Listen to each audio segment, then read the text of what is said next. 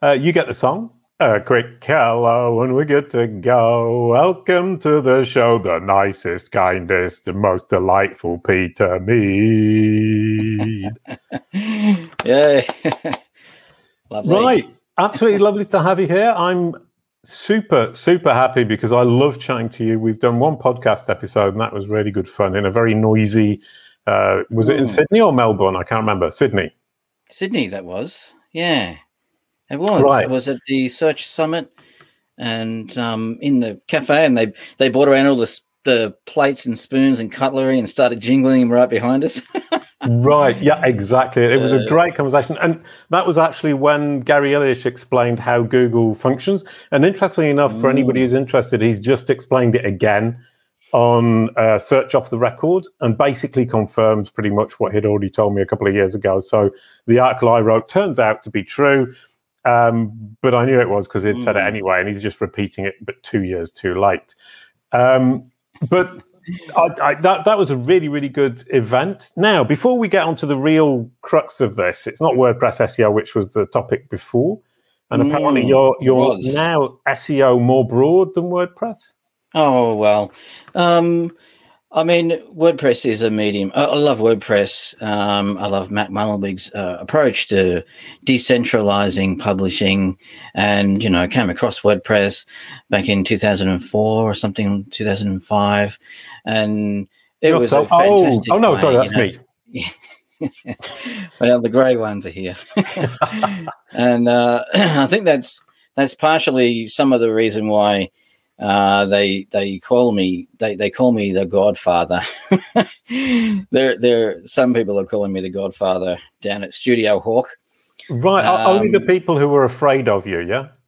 The ones who are afraid, yeah. The ones who love a bit of a laugh, and of course I'm doing some consulting there, technical SEO consulting for Studio Hawk, and who incidentally while we're just talking and chatting here, I thought it's a great thing for me because I'm very proud actually that the Studio Hawk won the best global SEO agency award. Wow! At the Search Awards, Global Search Awards. So the Godfather. Well done to Studio Hawk. That's global, which is delightful coming from Australia, where maybe there's a tendency to regionalize, and getting an Australian company winning a global award is absolutely delightful and positive. Now, talking of global, we're going to look at your brand SERP because I always do this at the start. So if we can put that first brand SERP up, we've got Peter Mead in Australia, and you've got positions 1, 4, 8, and 9. And a tiny position 3 with one of your images where it actually says, I think it says tweets with your photo next to it. But in Australia, you're dominating. You've got LinkedIn up there. You've got your own site, Peter Mead IT, and 2 other results. Now, what I wanted to point out here is that you've got a decent result with a fairly common name in Australia. If we now go to America, we'll see how completely different it is. You get the tiniest presence in America, as we will see, which is just that tiny Twitter box, which is the image box that says Twitter in it. Yeah. Because in America, there are boatloads of Peter Meads who have a great deal of online presence. And the point there wasn't to kind of say, oh, Peter Mead, you're not doing such a good job. It's that actually you're not very relevant in the US, or you're less relevant than these Peter Meads who are from the US, and that people's names are incredibly geosensitive in terms of the brand SERPs they return, and that your aim as an Australian SEO would be to dominate the Australian SERP, which you've done, and your aim as a global SEO would be to dominate every SERP you possibly can. Yes. So what should I do? Well, I mean, if I were you, if you're looking for clients in Australia, you should focus on really dominating the Aussie one, getting the videos up there, maybe getting a knowledge panel for you, Peter Mead, the Peter Mead from Australia, who is an SEO consultant. Maybe getting more images of yourself in there. That would be a good one to get rid of the images of the guy from America who shouldn't be there. Get your site up to the top so that when people search your name, they see you right at the top. That would be what you would do for Australia. I would say that in America, it's a big job that you probably don't want to undertake because America is not going to be a big client base for you. So if you just focus on Australia, where you are relevant, you are helpful, and people will want to work with you, you've nailed your game, as it were. Right. Well, free consultation from Jason Barnard on his own podcast. And it's recorded. Yes. Very good. So no take-backs. Anyway, today we weren't talking about that. We were going to be talking about all the wonderful people in the industry. Now, I immediately thought a terrible danger here is that if you mention some people and not others, there's going to be some bruised egos or some offended people. So I'm going to choose not to list my number one top favorite people, but you're now about to stick your neck out very far. Talk about influencers and how wonderful everybody is, which is true. I'm not doing the top 200 Twitter SEO people to follow. I'm not doing anything like that. Good. What I'm doing is over the years, people who have made a big influence on me personally, and lessons that I've personally learned from them. And I feel like that could be something that I could share, and other people could get a lot out of that too. Can I make a really good point? I just went straight down the listing people, bruising egos, offending people, and you're saying, actually, I'm just going to share the people who've helped me and who have helped me move forwards, which is a much more delightful way to do. As I said right at the beginning, you're one of the most delightful people in the universe. Well, that's really pumping up my ego, isn't it? The people I want to talk about certainly have kind of had an impact on me, and let's find out, I guess. Look, there's many smarter SEOs around than I am. I mean, I just started playing around back in the late 90s, 1997, when HTML 3.2 was around, and then not long after that, HTML4 came out. Just started making websites, and then slowly started sinking further into this sort of addictive world of the web and search and what's going on the internet. And because the internet was a real project that I felt. Yeah. And I was really, really sort of excited and caught up in all the excitement of the internet project per se. Oh, I'll tell you a couple of things there. Is number one, you said it was a project, which I love. And number two, you say it's addictive, which is so true once you get into it. But I remember back in 98 when I started, I was walking down the street looking at people who had like vegetable shops, thinking, why are you selling tomatoes? You should be online. And I totally lost any idea that it was worth doing anything if it wasn't online, which is insane and very foolish. Yeah. So that is, I mean, certainly back in those days there was some cool stuff happening. Well, should I first start talking about the internet as a project? And of course, so Tim Berners-Lee, we have to talk about him. Yep. And people might say, well, he's not an SEO person. But I guess the thing here is, where would any of us be if it wasn't for Tim Berners-Lee coming along, working at CERN and, inventing the World Wide Web for all of us? Yeah. And, I'll tell you a story about Tim. Please. My friend Tim, I'm going to call him Tim now, is a friend of mine called Hugo, who I actually do know, and I am allowed to call him Hugo, told me a story that he read once that might not be true, is that Tim once said that if he hadn't put 2 dots, 2 slashes, if he'd chosen something else, like /, he would have saved 500 gigabytes of traffic over the last 22 years or something like that. Wow, I guess it doesn't surprise me. I'd never thought of that, but no, I'd never thought of it. Isn't it very strange? Absolutely. Well, I guess some of the interesting things that I found, with TBL, if I can call him that, and I think I should call him Mr. Lee. just to kind of get back on track, because I actually don't know him and I've got no right to call him Tim, and I now feel ashamed. Sir Tim. And but interesting thing was, as well as kind of inventing the World Wide Web in 1989, and also introducing HTML for all of us, and but in 1998 he was proposing. He had a full proposal for what he called the semantic web, and back in 1998. So how have things progressed, Jason? You're probably much more up with semantic web than I am, but just how things have progressed. And I think it was 2013 when Google started saying, "Hey, we've got this thing we're going to do." Well, apparently, Sergey Brin, Bill Slawski was suggesting to me that Sergey Brin was saying in 1998, the very, very beginning, he was talking about what we can do is connect books to authors, and they had a little mini engine that just did books and authors, which I would then assume became Google Books. But the idea there was to have this entities connected together, but using books, apparently science fiction books, which is fairly typical for a geek. Yes. I would like to say the big lesson I have learned from Tim Berners-Lee, I've read the books and I've really sort of been very interested. But the big thing here is the ethics. And I think that's something which is very important now, because especially, the idea that when the internet was invented, it was all about read and write. And everybody at CERN could read to it and write it.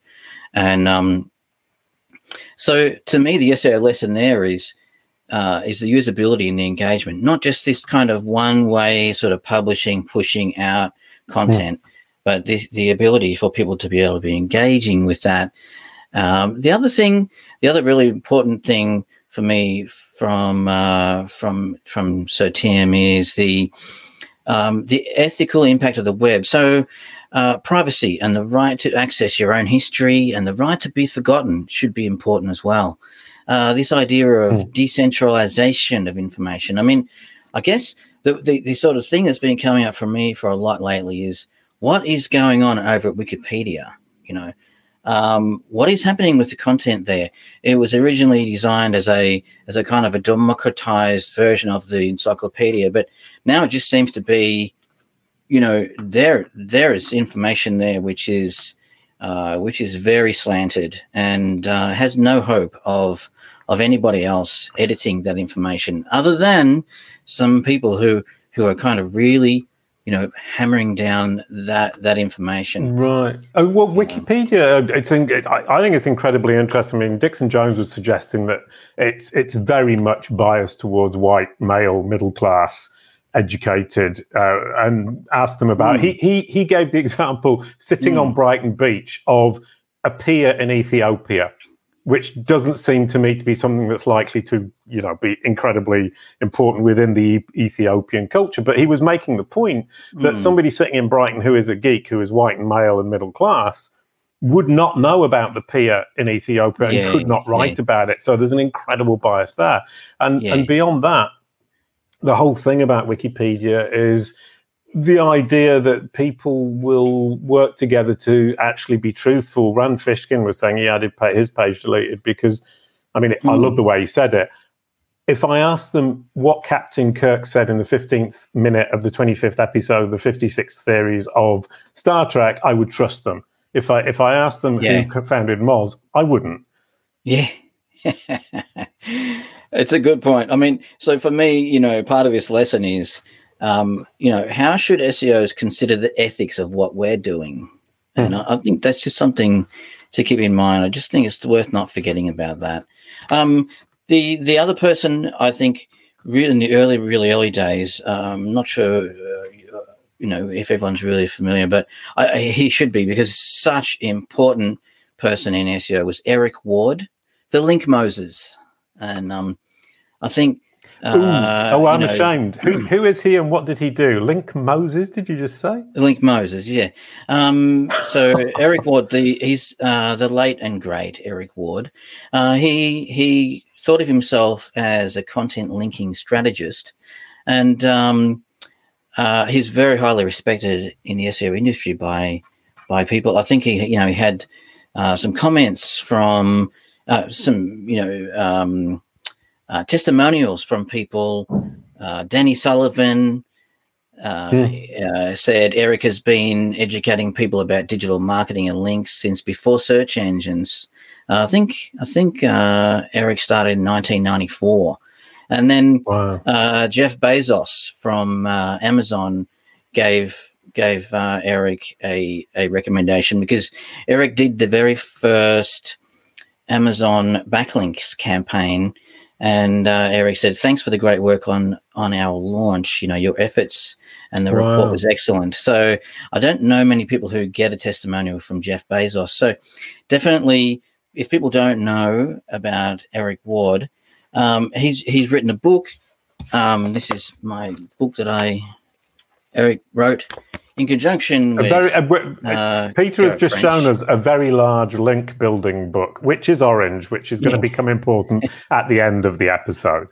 Yes, it's the ultimate guide to link building, and it's just been updated to a second edition. But he also did this thing, a Link Moses private newsletter, which was a really regular thing, which I subscribed to, and just learned a whole stack of stuff. I mean, Eric was really genuine. The lesson learned here is about link building. He didn't call himself a link builder; he called himself a content linking strategist, and his idea was to be really genuine with your link building approach. Right. And but he's got this fun thing on his website. You look it up, ericward.com, and have a look at the 10 commandments of link building. It's really fun. Maybe I'll read the first one, which is, the first commandment is, link us not just to seek favor from Google. If your site's success dependeth on Google alone, it shall destroy you, or worse, be featured in the knowledge graph without attribution. Oh, the irony.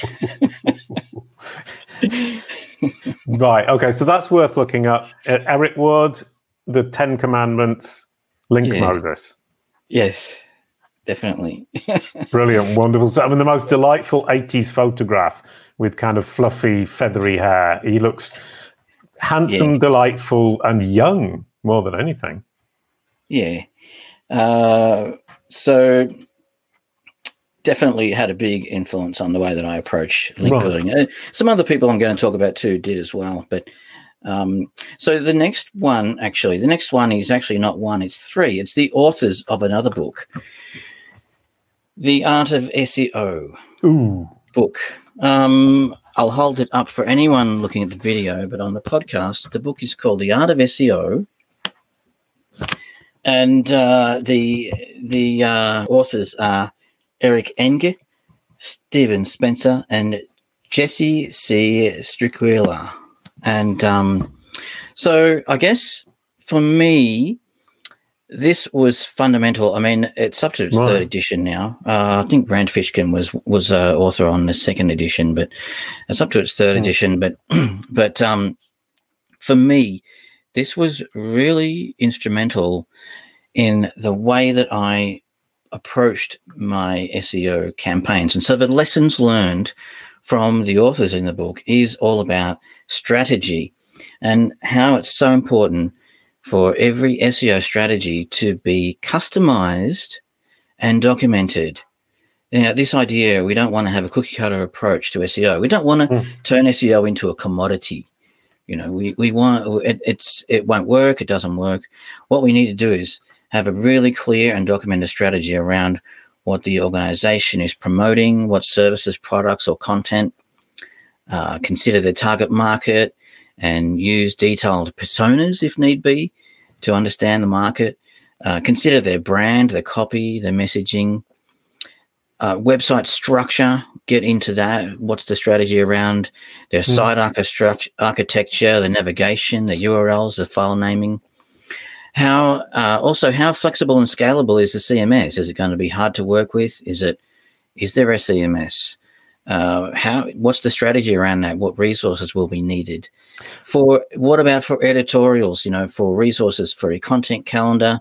How can you successfully develop the content, and don't forget about really putting the effort into your competitive landscape.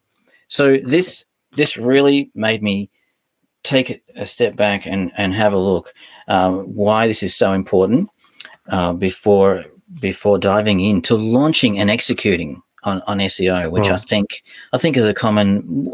Is that what's your experience, Jason? Do you think it's common? People will often dive in without doing that strategy. What I find, and it's one of my slight moans about the world in general, is people leap in with competitor research, and there's this kind of jealousy syndrome, envy syndrome, it actually is, of and business owners are like this, so I can see why an SEO would want to do it. But it's saying, my competitor has something, I want to get what they've got. And I would be much more into kind of this idea that you're talking about, which is looking at what do we have, how can we build from what we have outwards using a strategic approach with all these pragmatic points you just made, build all that into building out towards where our competitors are, rather than trying to hit where our competitors are right off the bat, because we're going to be overreaching ourselves, and we're just going to fall down and break our legs. That was rather rotten, wasn't it? That wasn't a very good analogy.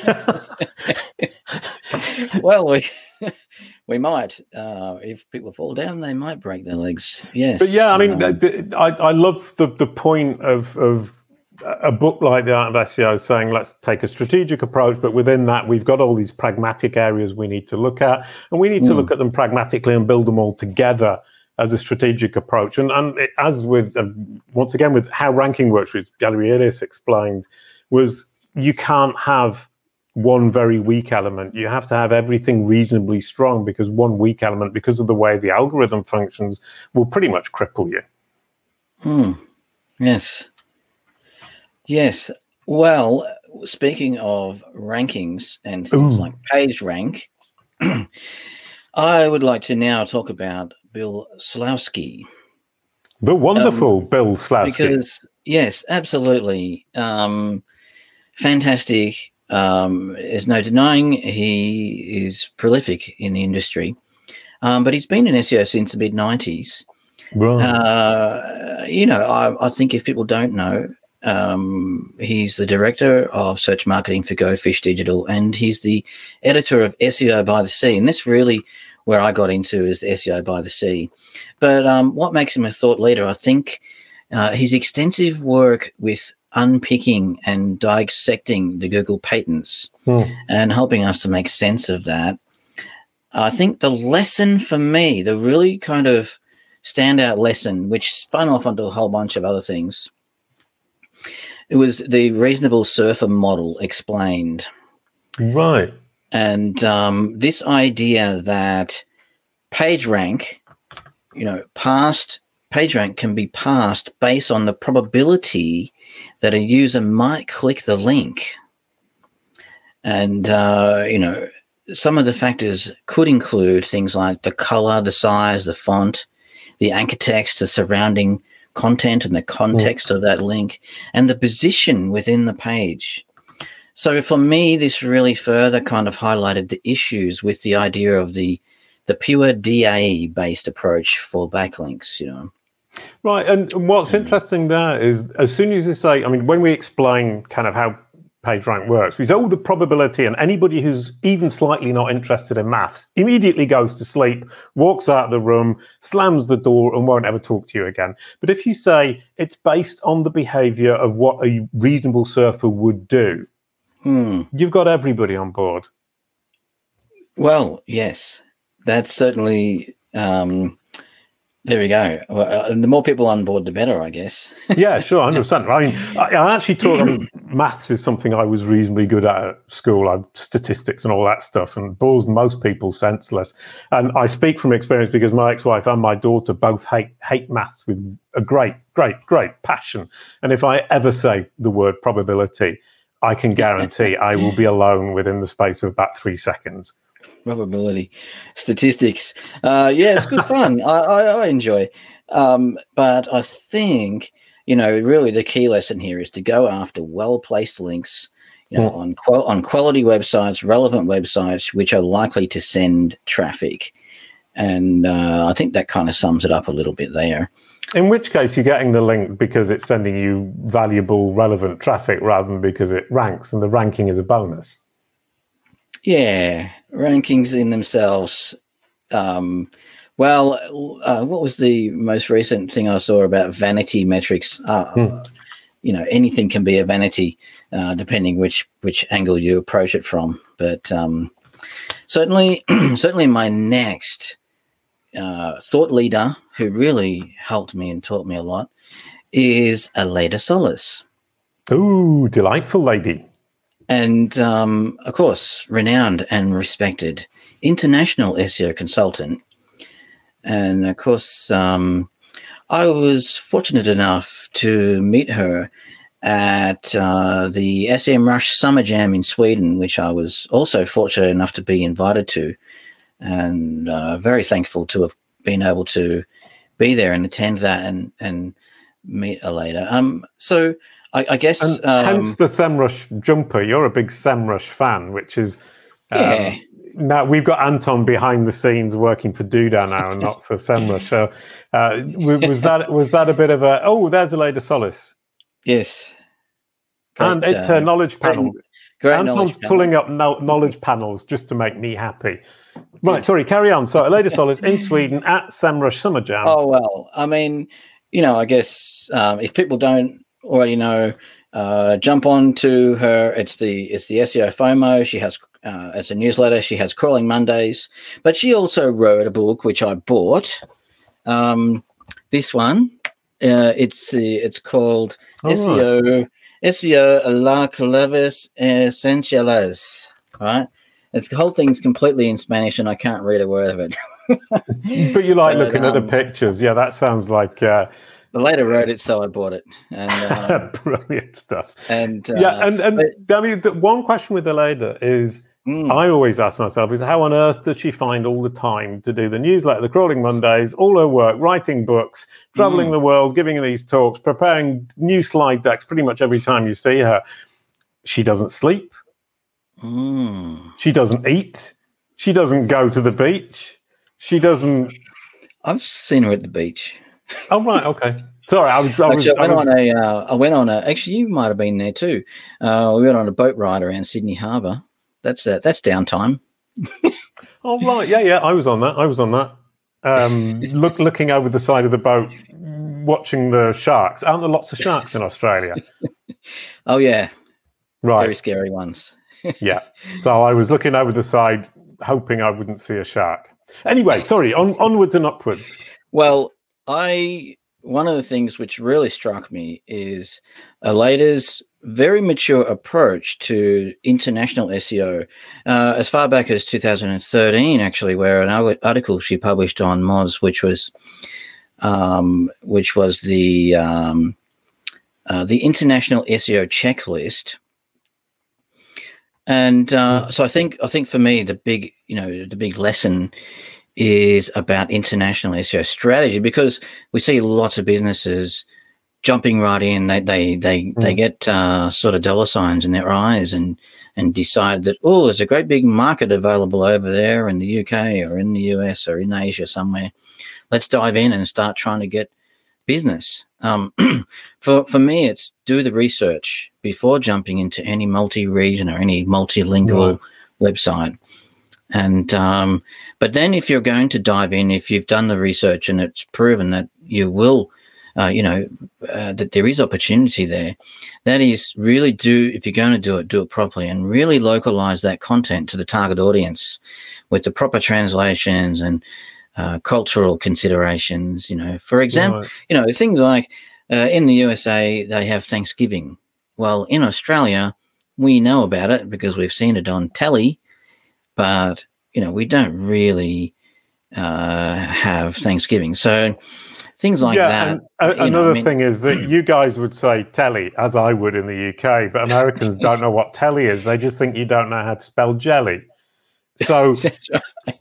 So all these cultural differences are incredibly important. I think what's weird about a lot of the people I talk to is, as a user, as a client or a potential client, they get really upset or they laugh their head off at something very silly that they see on a site.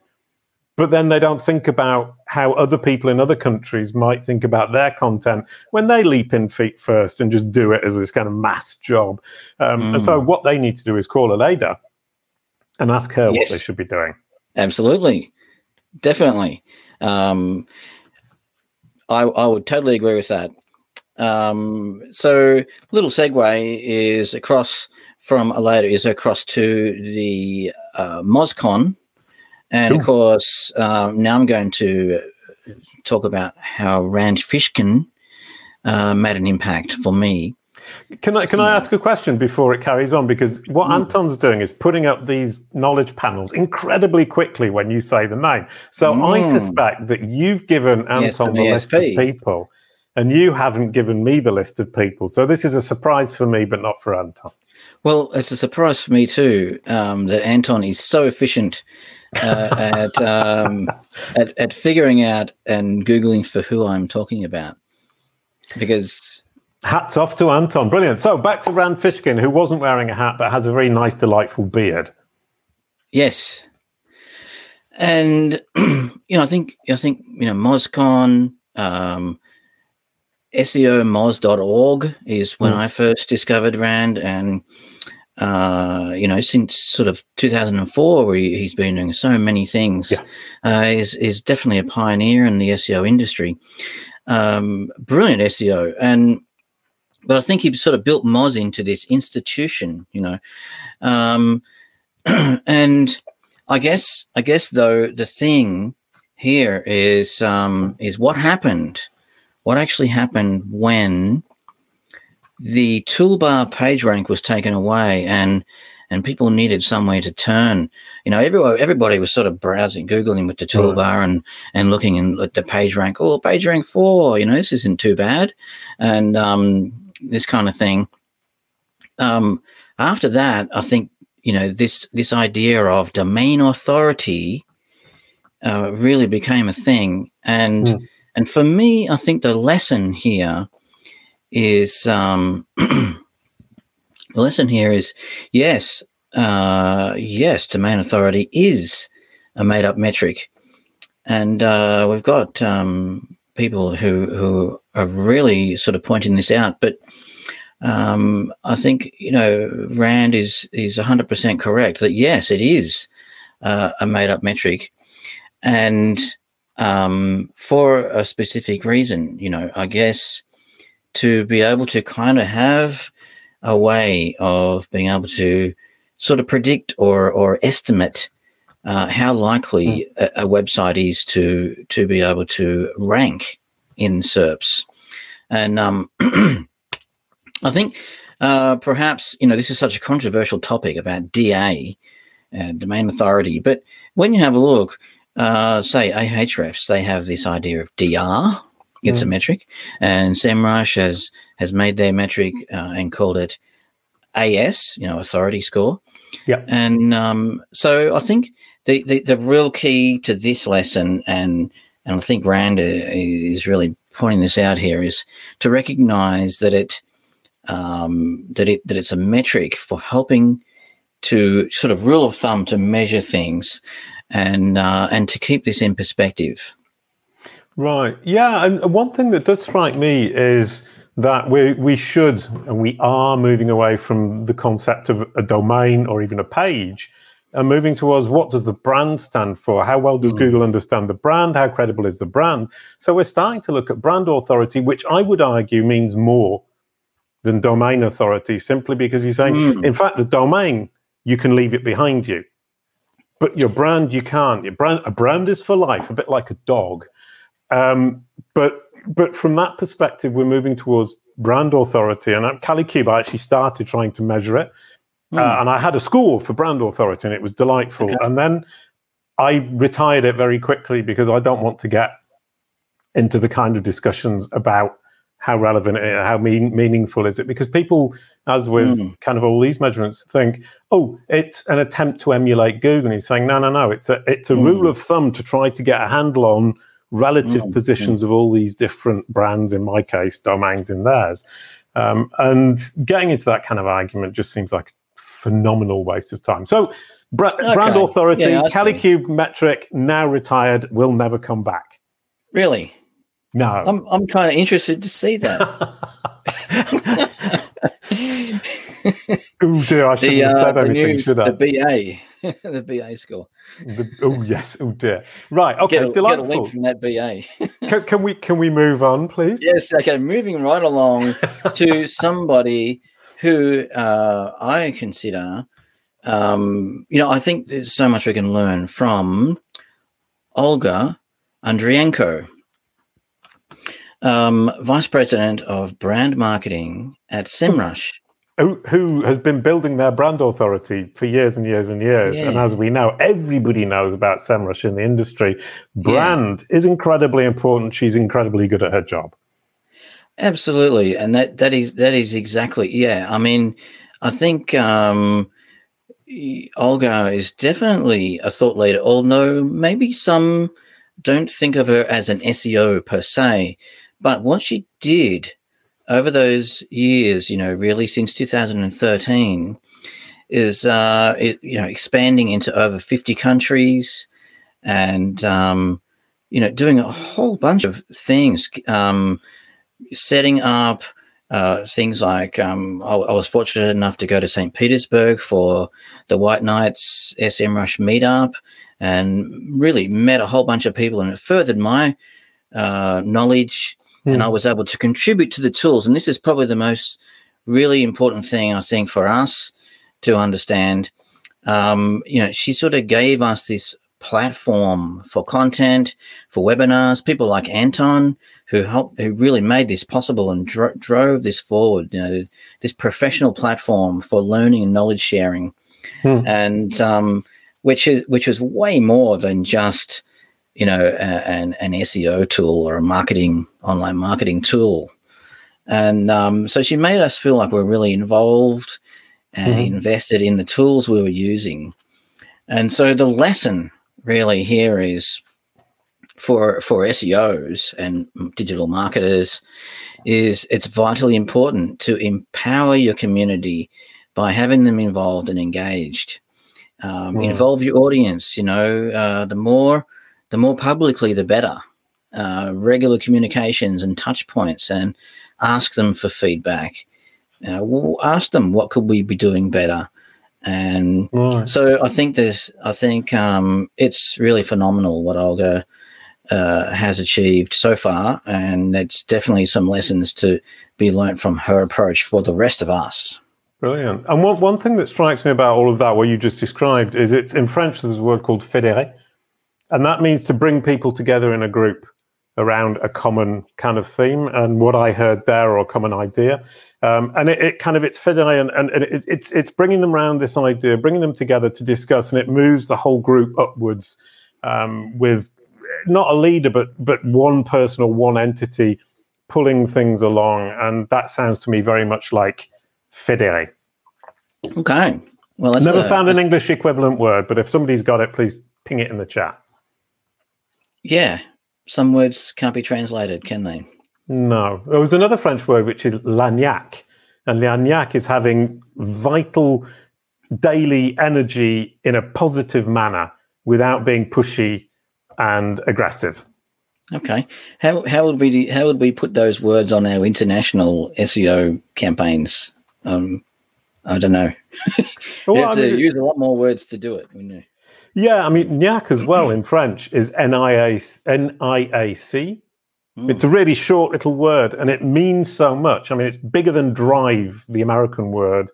It's drive with enthusiasm, with joy, with, daily keep going without pushing and without bullying other people. And I love that word. So Lagnac and fédéré are two French words that I've never found the English equivalents for, and I love both words a great deal. Ah, nice one. Moving on. Let's talk about Dan Petrovic. Ooh. So Dan, Dejan, I think is the proper pronunciation, Dejan. So he's an Aussie, okay? He really sort of is what I would consider a pioneer, one of the original pioneers of the Australian SEO industry. And I feel like why Dan is a thought leader for me is he's just shared so much about his own journey, his tests. He's tested all these sort of crazy theories and wild experiments in public forums, and some of his tactics, and just hasn't really made any bones about it. And really culminating with what happened when his website, dejaneseo.com.au, it was penalized, given a manual link penalty. Even though he said he hadn't really been doing any link building for years, but it was a bunch of old kind of links from years ago that ended up getting him penalized. And so he shared that whole thing. Right. There's in the public forum, on tweets and on websites, and there's lots of articles that people have written about it.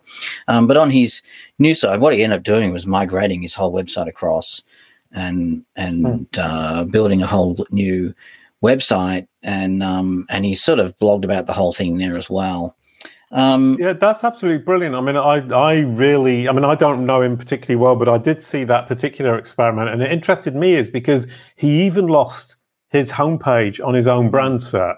Now, that's some major smackdown penalty, because to lose your homepage on your own brand SERP once it's established means that they've absolutely assassinated the entire site completely and utterly, which is major penalty. Because even with a penalty, a lot of sites will retain their homepage ranking on their brand SERP. It's kind of all the stuff around that will tend to get penalized.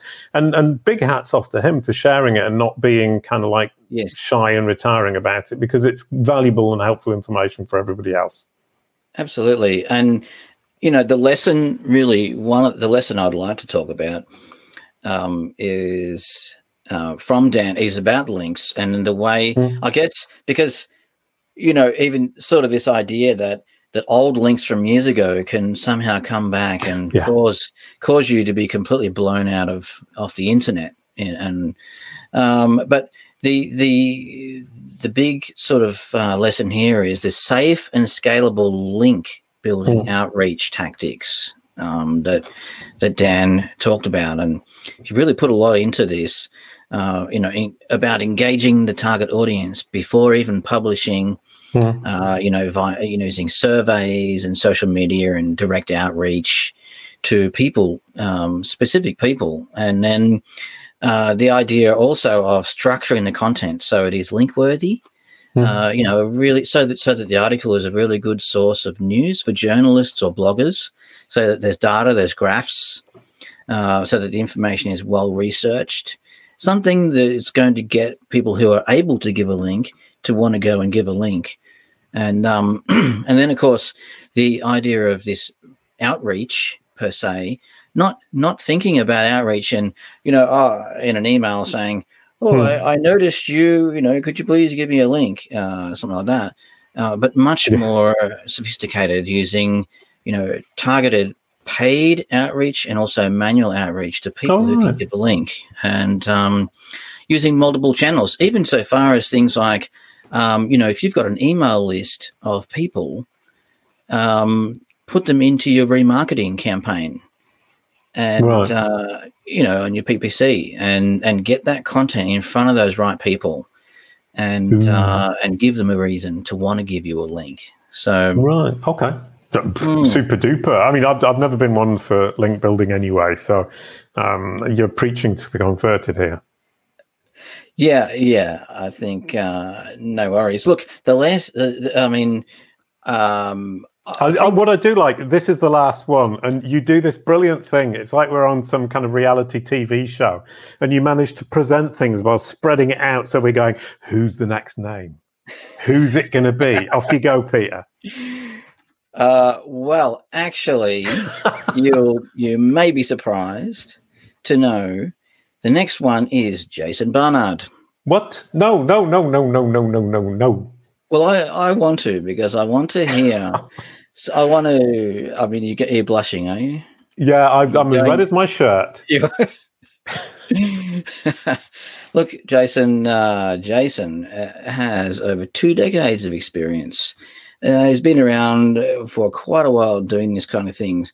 But Jason, why are you a thought leader? Well, I think you're prolific at sharing information about SEO, particularly in the last, recent few years about the brand SERPs. And I think that's something. It's really kind of this whole area of knowledge which is being promoted for us that you're doing, and it's furthering that information for all of us. So my lesson here from you, Jason, and please tell me what I've forgotten here, but the idea that the brand SERP best practice, so customers are going to Google your name at some point. And the brand SERP should be accurate, should be positive and convincing. You should go for features like videos, images, and Twitter boxes. And tell me if I'm on the ball here, the knowledge panel is the grand prize of the SERP, of the brand SERP. You put that delightfully well. No, that's exactly it. It needs to be positive, accurate, and convincing. Google, your brand SERP on Google is your business card. The cherry on the top is the knowledge panel, but actually it's not really the cherry on the top. It's now necessary, both from a human perspective, because when people don't see the knowledge panel, they think that's not an important major company, the brand SERP guy. And the other thing is, when you don't get a knowledge panel, you're missing out on all what's coming next, which is entity-based search. Google's looking at entities. You're missing that big step. Is how can Google possibly build an understanding of your offers if it doesn't understand who you are, what you're doing, who your audience is, which is exactly what's driving Discover. And last point, you shouldn't have got me started on this. That was a total mistake. Is I was writing an article for SimilarWeb because I'm going to be doing a webinar with them. And I wrote this whole article, and right at the end, as I got to the end of the article, which is about the same thing as all the other articles, brand SERPs and knowledge panels, I was actually looking at, expanding it out to universal search and content on third-party sites, which I think both are very much underestimated in the SEO community today. But right at the bottom, it was all of this work, all of your customer funnel has one destination. And that destination is going to be, sooner or later, your brand SERP, because somebody who is going to end up at the bottom of your funnel, potentially converting, is going to be searching your brand name at some point. So is this kind of logical destination of that entire funnel work that you've been doing is your brand SERP? And most people don't even bother looking at it or optimizing it or trying to make it look positive, accurate, and convincing. Thank you for giving me that opportunity. Terrific. No, I totally agree. I think a lot of people are far too concerned with ranking for those non-branded search terms, and which this sort of came up for me where I locked heads with people years ago, back in probably 2013 or 14 or something like that, and kind of had an argument because I was in my reports for clients, I was putting in there your brand search terms, right, and and I was told, no, we don't get paid to rank people for their brand search terms. And no, 100%. And there is this thing, we don't get paid to do that. There isn't any value. We can't provide any value, so we're not going to do it or pay attention to it. And what is interesting there is what I'm talking about is nothing new. It's just I talk about it so much that people can't ignore it anymore. Oh, I think it's fantastic the way you put it forward. So that's why I had you down as one of the industry thought leaders. How's the clock? How's the clock? The clock's looking great, and my face is now slightly less red than it was a minute ago. But I'm honoured to be in that list, and that was a great list. I don't think any of those names would be amiss. I mean, I agree with all of them, except perhaps the last one. But that's me being modest, as whatever it would be.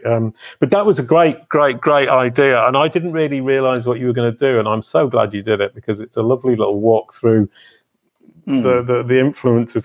That's what it is. When you said thought leaders, I thought influencers, and you don't mean influencers, you mean people who lead thought forwards and move the industry forwards, which is a very different thing. Yes. Thank you very much, Peter. Yeah. Absolutely brilliant. Now I'm going to announce next week, which is going to be Russ Jeffrey talking about the fallout from Core Web Vitals. He's incredibly obsessed about that. And I did a webinar with him on Duda, which is slightly strange. And we didn't plan this at all, because if we show the next screen, we have Anton, who is now at Duda. And we did not plan to have a Duda representative on 2 weeks after Anton started his new job. This is completely lucky coincidence. That's the word I'm looking for. So wonderful stuff. Thank you very much, Peter Mead. You get the outro song. A quick goodbye to end the show. Thank you, Peter. Thank you. Brilliant. Thanks a lot.